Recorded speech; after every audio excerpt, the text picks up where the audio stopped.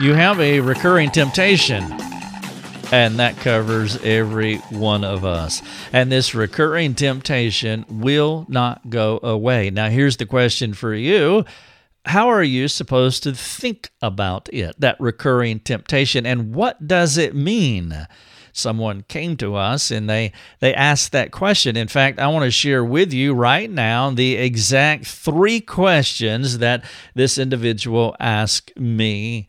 They said, what if I keep getting tempted by the same sin over and over again, and I worry it will eventually win its war over me? Question number 2, does this sin mean I haven't gained victory over it?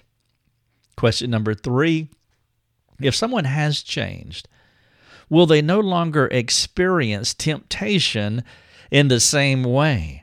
I'm going to answer all 3 of these questions in this podcast, and if you want to read it, I would love for you to read every word that I'm going to share with you. You can do that by going onto our website, rickthomas.net. I am Rick Thomas, and you're listening to Your Daily Drive. This is the podcast where I put my article content into audio format so you can listen on the go. But I also want you to stop. And I want you to not just listen, but I want you to read. I want you to ponder, to reflect, to pray, and I want you to share with a friend so that you can engage. Now, maybe you don't have a friend. We get that a lot on our forums where people will say, I've talked to this person or that person or this person in my church, and, they treated me a little bit differently after I shared my junk with them, and that has happened, no question. That's not an anomaly, unfortunately. And if you have no one to talk to, you're welcome to jump on our forums, and we would be more than happy to engage with you and be kind of a cyber come-alongside friend. We can't be all that we should be, but we can keep some connectivity with you. And so if you need somebody to talk to, please reach out, because this thing about temptation is a real thing, because every one of us struggles. All of us have at least one, if not multiple temptations that they do make a recurring appearance in our lives every so often. And for some people, depending on the nature of the habituation, depending on how long they have been struggling with it, depending on their former manner of life, what kind of life they had before God regenerated them, and then they brought their former manner of life into their salvation experience, and now they're working it out, which is what we call progressive sanctification. Well, part of progressive sanctification is this problem with temptation. And so the title of the podcast, Will I Ever Be Free from My Recurring Temptation? I do want to work through the questions that have been asked here, and so let's just jump right into it. Now, there are several things to consider regarding this subject, as you might imagine. Perhaps it would be a good start to consider the strategies of Satan. I think we have to give more than a courtesy nod, because this is a real thing. Peter said in 1 Peter 5:8 that the devil is our adversary. You know the text of Scripture. This is one of those that virtually every Christian memorizes. Peter said in 5:8, be sober-minded, be watchful. Your adversary, the devil, prowls around like a roaring lion, seeking someone to devour. This word adversary literally means a legal enemy. And so you can think about it in a court of law where one person is making a case against another person. And of course, Satan doesn't play fair. He slanders. He'll do whatever he has to do to bring a case against you or against me. But the adversary, what he's trying to do, the legal enemy, he's trying to create tension between two people. He wants to drive a wedge. And the two people in this scenario is you and the Lord. He wants to drive a wedge between you and the Lord because he wants to separate you. Because once he can separate you, he will immobilize you, and he'll have a partial victory. At least an immobilization is a partial victory. And so the devil is always prowling, looking for folks to bring his false arguments, this legal enemy, this adversary. And so you must realize that Satan has diabolical plans for you. He is anti-God in every possible way imaginable. He is opposed to anything God desires to promote or raise up, including you. Jesus talked about the devil and his minions as thieves and murderers. Jesus said that they have, this is John 10:10, that they have come to earth to kill, to steal, to destroy. Their job is simple: destroy God and his children. Part of the accusation that you feel is from the spiritual realm.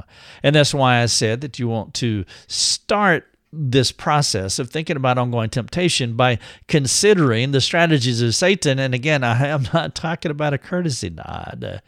You really have to give this serious thought, because one of the words that Peter put in 5:8, he says, be sober-minded.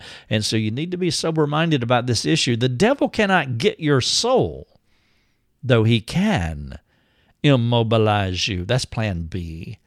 If he can't capture you in a salvific way, because let's say that God has regenerated you and you are a Christian, well, he can never take that, but he can immobilize you, which is why he's going to hit you with his best shot. Discouraging you is the next best thing to rendering you useless.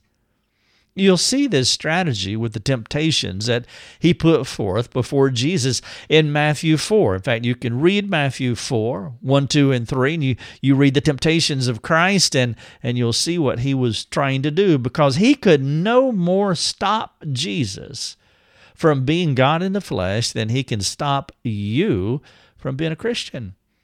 Though that won't stop him from taking his shots. He can't revoke your salvation, but he hopes to paralyze you from actively following Christ. And so do you understand that the nature of the battle consists of, 1, Christ's victory, and your active engagement? Temptations are real, though they can be mysterious to understand.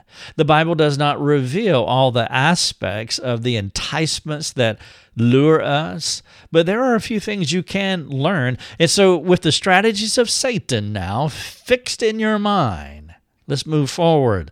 And I want to share 3 truths that you really do need to nail down. Truth number 1, God will not tempt you, but he will permit temptation. Number 2, the evil spirit world will seek to lure you into temptation. That's Satan's strategy. So God will not tempt you, but he will permit temptation. I'm going to talk about that quite a bit here in just a moment. And then, as I have said, the evil world will seek to lure you in temptation because he wants to immobilize you. And then number 3, and this will be tough for all of us, your heart will always desire sinful things. You have to deal with this idea of imperfection. You're just not going to be perfect in this life. Now, in order to think about this and this idea of temptations and our problem with it, one of the first things that you want to think about is the kind of people that we are. Our desire, ever since Adam did his deal in the garden, humanity has had a desire to overthrow God. We want to be God. The essence of Adam's sin was unbelief, which is, it's a way of saying, I don't need God, I know better. And this craving of our hearts is who we are at the core of our beings. And even as regenerated people, we are not sinlessly perfect. Now, you know this. And so there continues to be a desire to live out unbelief against God. And so on one side, we have God working in our lives. On another side, we have Satan and his strategies trying to tempt us, and then we are stuck in the middle with our complexity where we want to trust God, but yet we want to overthrow God as well. Here's an illustration of the last time that you tried to overthrow God and be God yourself. Think about the last time you were frustrated, irritated, angry, ticked off, whatever word you want to substitute for sinful anger.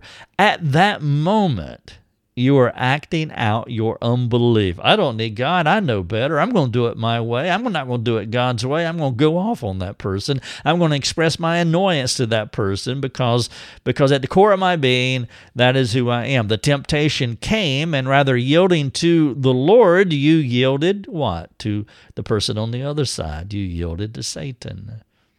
Anger is one of the most common ways we act out our godness and we reject the true and living God. And so sinful, and that's why I use this as an illustration, because all of us, we have done it. By the way, that's one of those recurring temptations. Sinful anger is functional atheism in the raw, because this is what we can do. And God knows we can perpetrate such evil.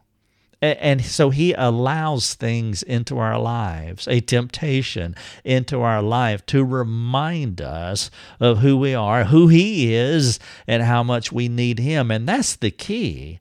See, it's not about the temptation primarily, because temptations will always come, because there's this active desire within us to be God. And because of this active desire to be God, temptations are always going to come.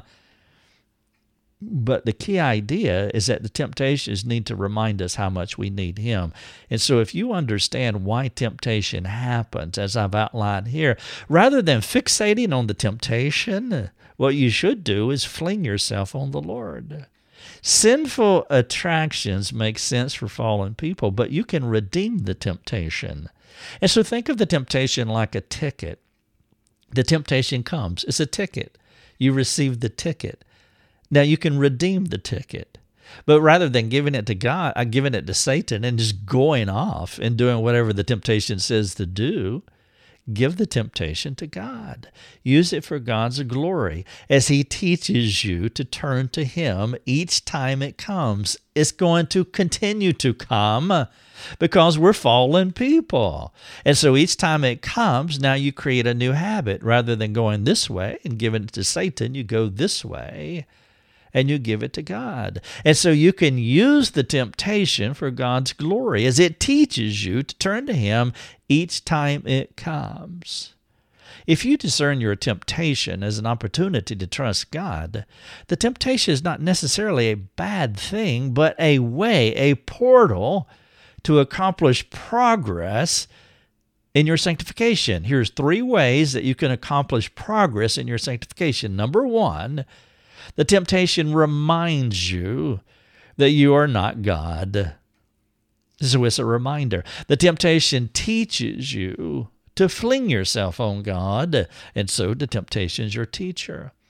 Number 3, the temptation permits you to display his power through your weakness, and so the temptation gives you permission. It reminds you you're not God. It teaches you to fling yourself on God. It permits you to display God's power through your earthly broken weakness. Now think about these 3 truths. How can you own them?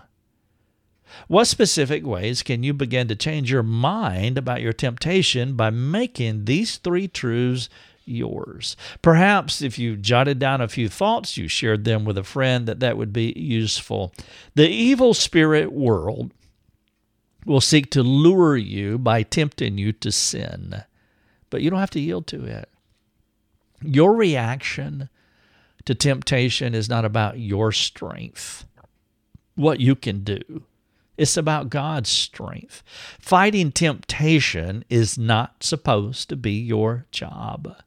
Paul talked about this in Corinthians when he said that you have divine power, you have God's strength to win this battle, not fighting with human means. That's 2 Corinthians 10:4. In fact, it says this, "For the weapons of our warfare are not of the flesh, but have divine power to destroy strongholds. The evil demons of the spiritual world would love nothing more than to create a stronghold, to capture your mind. And that's why I understand why you're asking, will this wear me down? You sound a little bit worn down by the question that you're asking, and I do understand that. I think everybody listening to this has been in that spot before. And it will wear you down if you don't learn how to resist the devil, if you don't learn the strategies of Satan, if you don't understand your own desire to be God, and God is permitting the temptation into your life to weaken you, to teach you to lean into Him. Which brings you back to not understanding the nature of the battle. If you fight Him, it will weaken you, not just weaken you, but it will accelerate the desire to yield to sin, because after a while you just give up. If it goes on enough, you may just walk away from the faith. How many people have said, I've tried Christianity and it did not work for me? They did not understand the nature of the battle. They did not understand the strategies of Satan. Christians who do not access the divine weaponry the Lord provides for them will not practically live out their faith. For these believers, sin may overthrow their faith. It may shipwreck their lives. This reality is sobering. And so let me speak plainly. Your heart will always desire sinful things because you're an imperfect person, a fallen human being living in a fallen world. And so there you are in the middle between two people. And your heart will always desire sinful things. But recurring temptation does not necessarily mean you have not changed. What it means is this. It means you're in a war. It means the enemy is relentless. Satan is not going to quit. There'll never be a season in your earthly life where you won't encounter sinful fascinations, temptations for something. But here's the thing. Your fallenness does not have to immobilize you. What you don't want to do is become immobile. You see, that's a complicating temptation that plops down on your recurring one. Think about it. You have this recurring temptation that comes every so often into your life. And not understanding the nature of the battle, you become immobile. Now that's another temptation. And it plops down on top of the recurring one. This second temptation, it is the woe is me. There is the temptation again mantra. You play it over and over again in your head. And that's what Paul called a stronghold. It becomes a false argument that raises up in your head, in your mind, and it captures you, and it forms a stronghold. And so now you have not just a double temptation, but a double sin. You have the original sin that you yield to. You have the immobilization sin. You've given up the fight. It's ongoing temptation means you are alive. Ongoing temptation means that you are well. Ongoing temptation means that you are in the battle of your life. It means God is busy working with you. You're not dead yet, and the enemy sees you as a threat. It also means the Lord desires to keep you focused on Him. There's the two entities again. And so on one side, you have the enemy who sees you as a threat. On the other side, you have the Lord who desires you to be focused on Him. And so He permits temptation. Your struggles with weakness are part of the process of the Lord strengthening you by His grace. You see, typically Christians do not think about the purpose and timing of grace. Think about those two words, the purpose of grace and the timing of grace. What is the purpose of grace, and when is the time that you receive grace? You only receive grace when you need it, at the time of temptation. At those moments when you are weak, that is when you receive grace. And so the time for grace is a tempting moment. And the purpose of grace is when you are at your weakest. And so rather than seeing your temptation and accompanying weakness as a downer, change your mind about the matter. The Lord is using that moment to make you strong through Christ. How did Paul talk about it in Philippians 4:13? You can recite it, I'm sure. I can do all things through him, not through me, through him who strengthens me. It's similar to when the Lord saved you. I'm going to assume here, I know that everybody that listens to these podcasts, that they're not Christians, but I'm going to assume that you are a Christian. Think about your salvation experience. You were weak and helpless. David talked about it this way: I waited patiently for the Lord. He inclined to me. He heard my cry. He drew me up from the pit of destruction, out of the miry bog. He set my feet upon a rock, making my steps secure. This is Psalm 40, verses 1 and 2. The weeds of sin had trapped you. You were weak, you were helpless, you were in a miry bog, to use David's language. The weeds of sin had wrapped themselves around you. You felt the hopelessness of your inability for self-rescue. How kind of God to run us all into a corner to where we can't escape. We can't rescue ourselves. Our desire to be God doesn't work in that moment. That is the Lord working in our hearts. He has to bring us to a place of brokenness where self-reliance is not the option. And that's what happened at salvation. Rather than continually focusing on your depravity, your fallenness, your darkness, your eternal destination in hell, what did you do? You cried out to God. And what happened? That was the moment of your need. You needed grace. What happened? For by grace you are saved. Through faith is not of yourselves. It is a gift of God. And so you responded to the Lord. It is God's kindness to you to allow negative things into your life if, this is the big word here, maybe the biggest in the entire podcast, if those temptations motivate you to recalibrate your thoughts. It is God's kindness to allow negative things into your life if those temptations motivate you to recalibrate your thoughts. When the tempting comes, there is a call. You have to decide.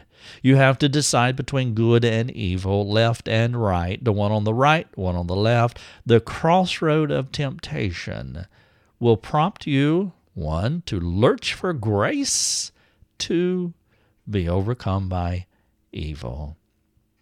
Paul's words are instructive when he thought about the strengthening effect of grace. He said it this way in 2 Corinthians 12. Paul said that God said to me, quote, "My grace is sufficient for you. My power is made perfect in weakness." Now, that's the part that we don't like. But the only way that you're going to receive grace is in your weakness. And God has to bring us to weakness because of our desire to be God. Paul got it, and so this is what he said next. "Therefore I will boast all the more gladly of my weaknesses," boasting in my weaknesses, "so that the power of Christ may rest upon me.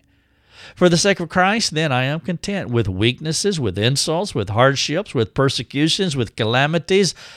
You could probably add, and not do harm to the text, "I am content with temptations." And this is how he finished. "For when I am weak, then I am strong." And so here's my call to you. Don't bemoan the temptation.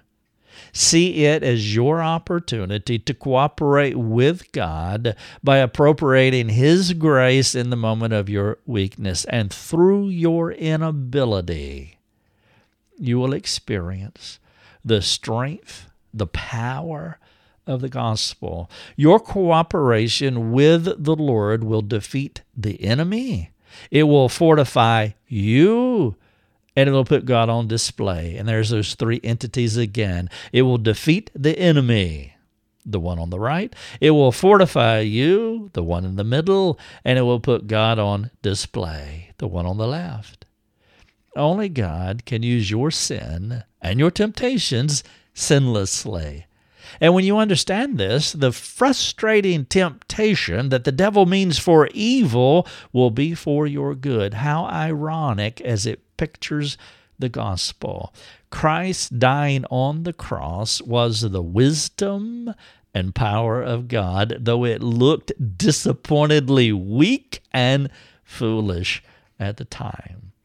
And so your ongoing temptation does not mean you have not changed. Of course, if you keep yielding to the temptation, you may not have changed. And so the word in view here is not the temptation, but the yielding. Those are two words that I want you to think about. And the one that you want to make 1B is temptation, and the one you want to make 1A is yielding. Even though you may fall occasionally, it's your practice of getting up again and again until the temptation loses its force in your life. And so I want you to think about yielding. Are you going to turn to the right or turn to the left? Thank you so much for listening to the podcast. The title of it is, Will I Ever Be Free from My Recurring Temptation to Sin? Now, I have a whole list of things that I would encourage you to do. One of the things, point number 7 in my call to action here, I highly recommend that you get my book, Change Me, The Ultimate Life Change Handbook. We've had a lot of people read that book, and some people have read it as many as 5 times. It is something that will help you. And I have a link here that will take you to our store, and you can order it right from Amazon. But I would encourage you to get this book because it's one of the best for helping folks to break habits, to mature in Christ, to build relationally with other people. And so that's one of the things that's in this call to action. But I have a couple questions I'll ask you. I'm not going to go through everything because I have 11 things listed here because this topic is that important. And so I won't get through them all, but they're here for you. They're free. You can access this article, the podcast, the call to action, all these links. But here's a question. This is not a question, this is a statement. I'm not calling you to perfection, but I'm making a strong appeal for you to fight the right way. And so hopefully these questions that I'm going to ask you, that will serve you as you cooperate with the Lord's good work in your life. And so here's the question. Are there pockets of sinful desires still active in your heart? Are there pockets of sinful desires that are still activated in your heart? What are they? Is there a recurring one that is your nemesis? You need to identify this. And then the second question is, are you regularly leaning into God when that temptation comes?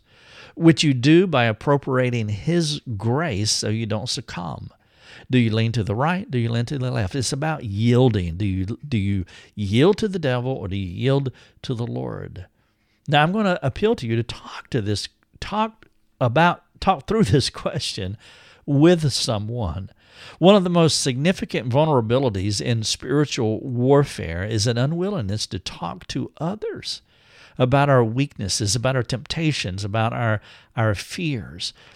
Few Christians do well in accessing the body of Christ. And so what Christian knows how, why, where, when you sin? I'm not saying put it on Facebook, tweet it out, blab it through the internet, put it in a blog. I'm not saying that, but what one person who knows your weaknesses, how aggressively are you pursuing others to pursue you? That's a critical question.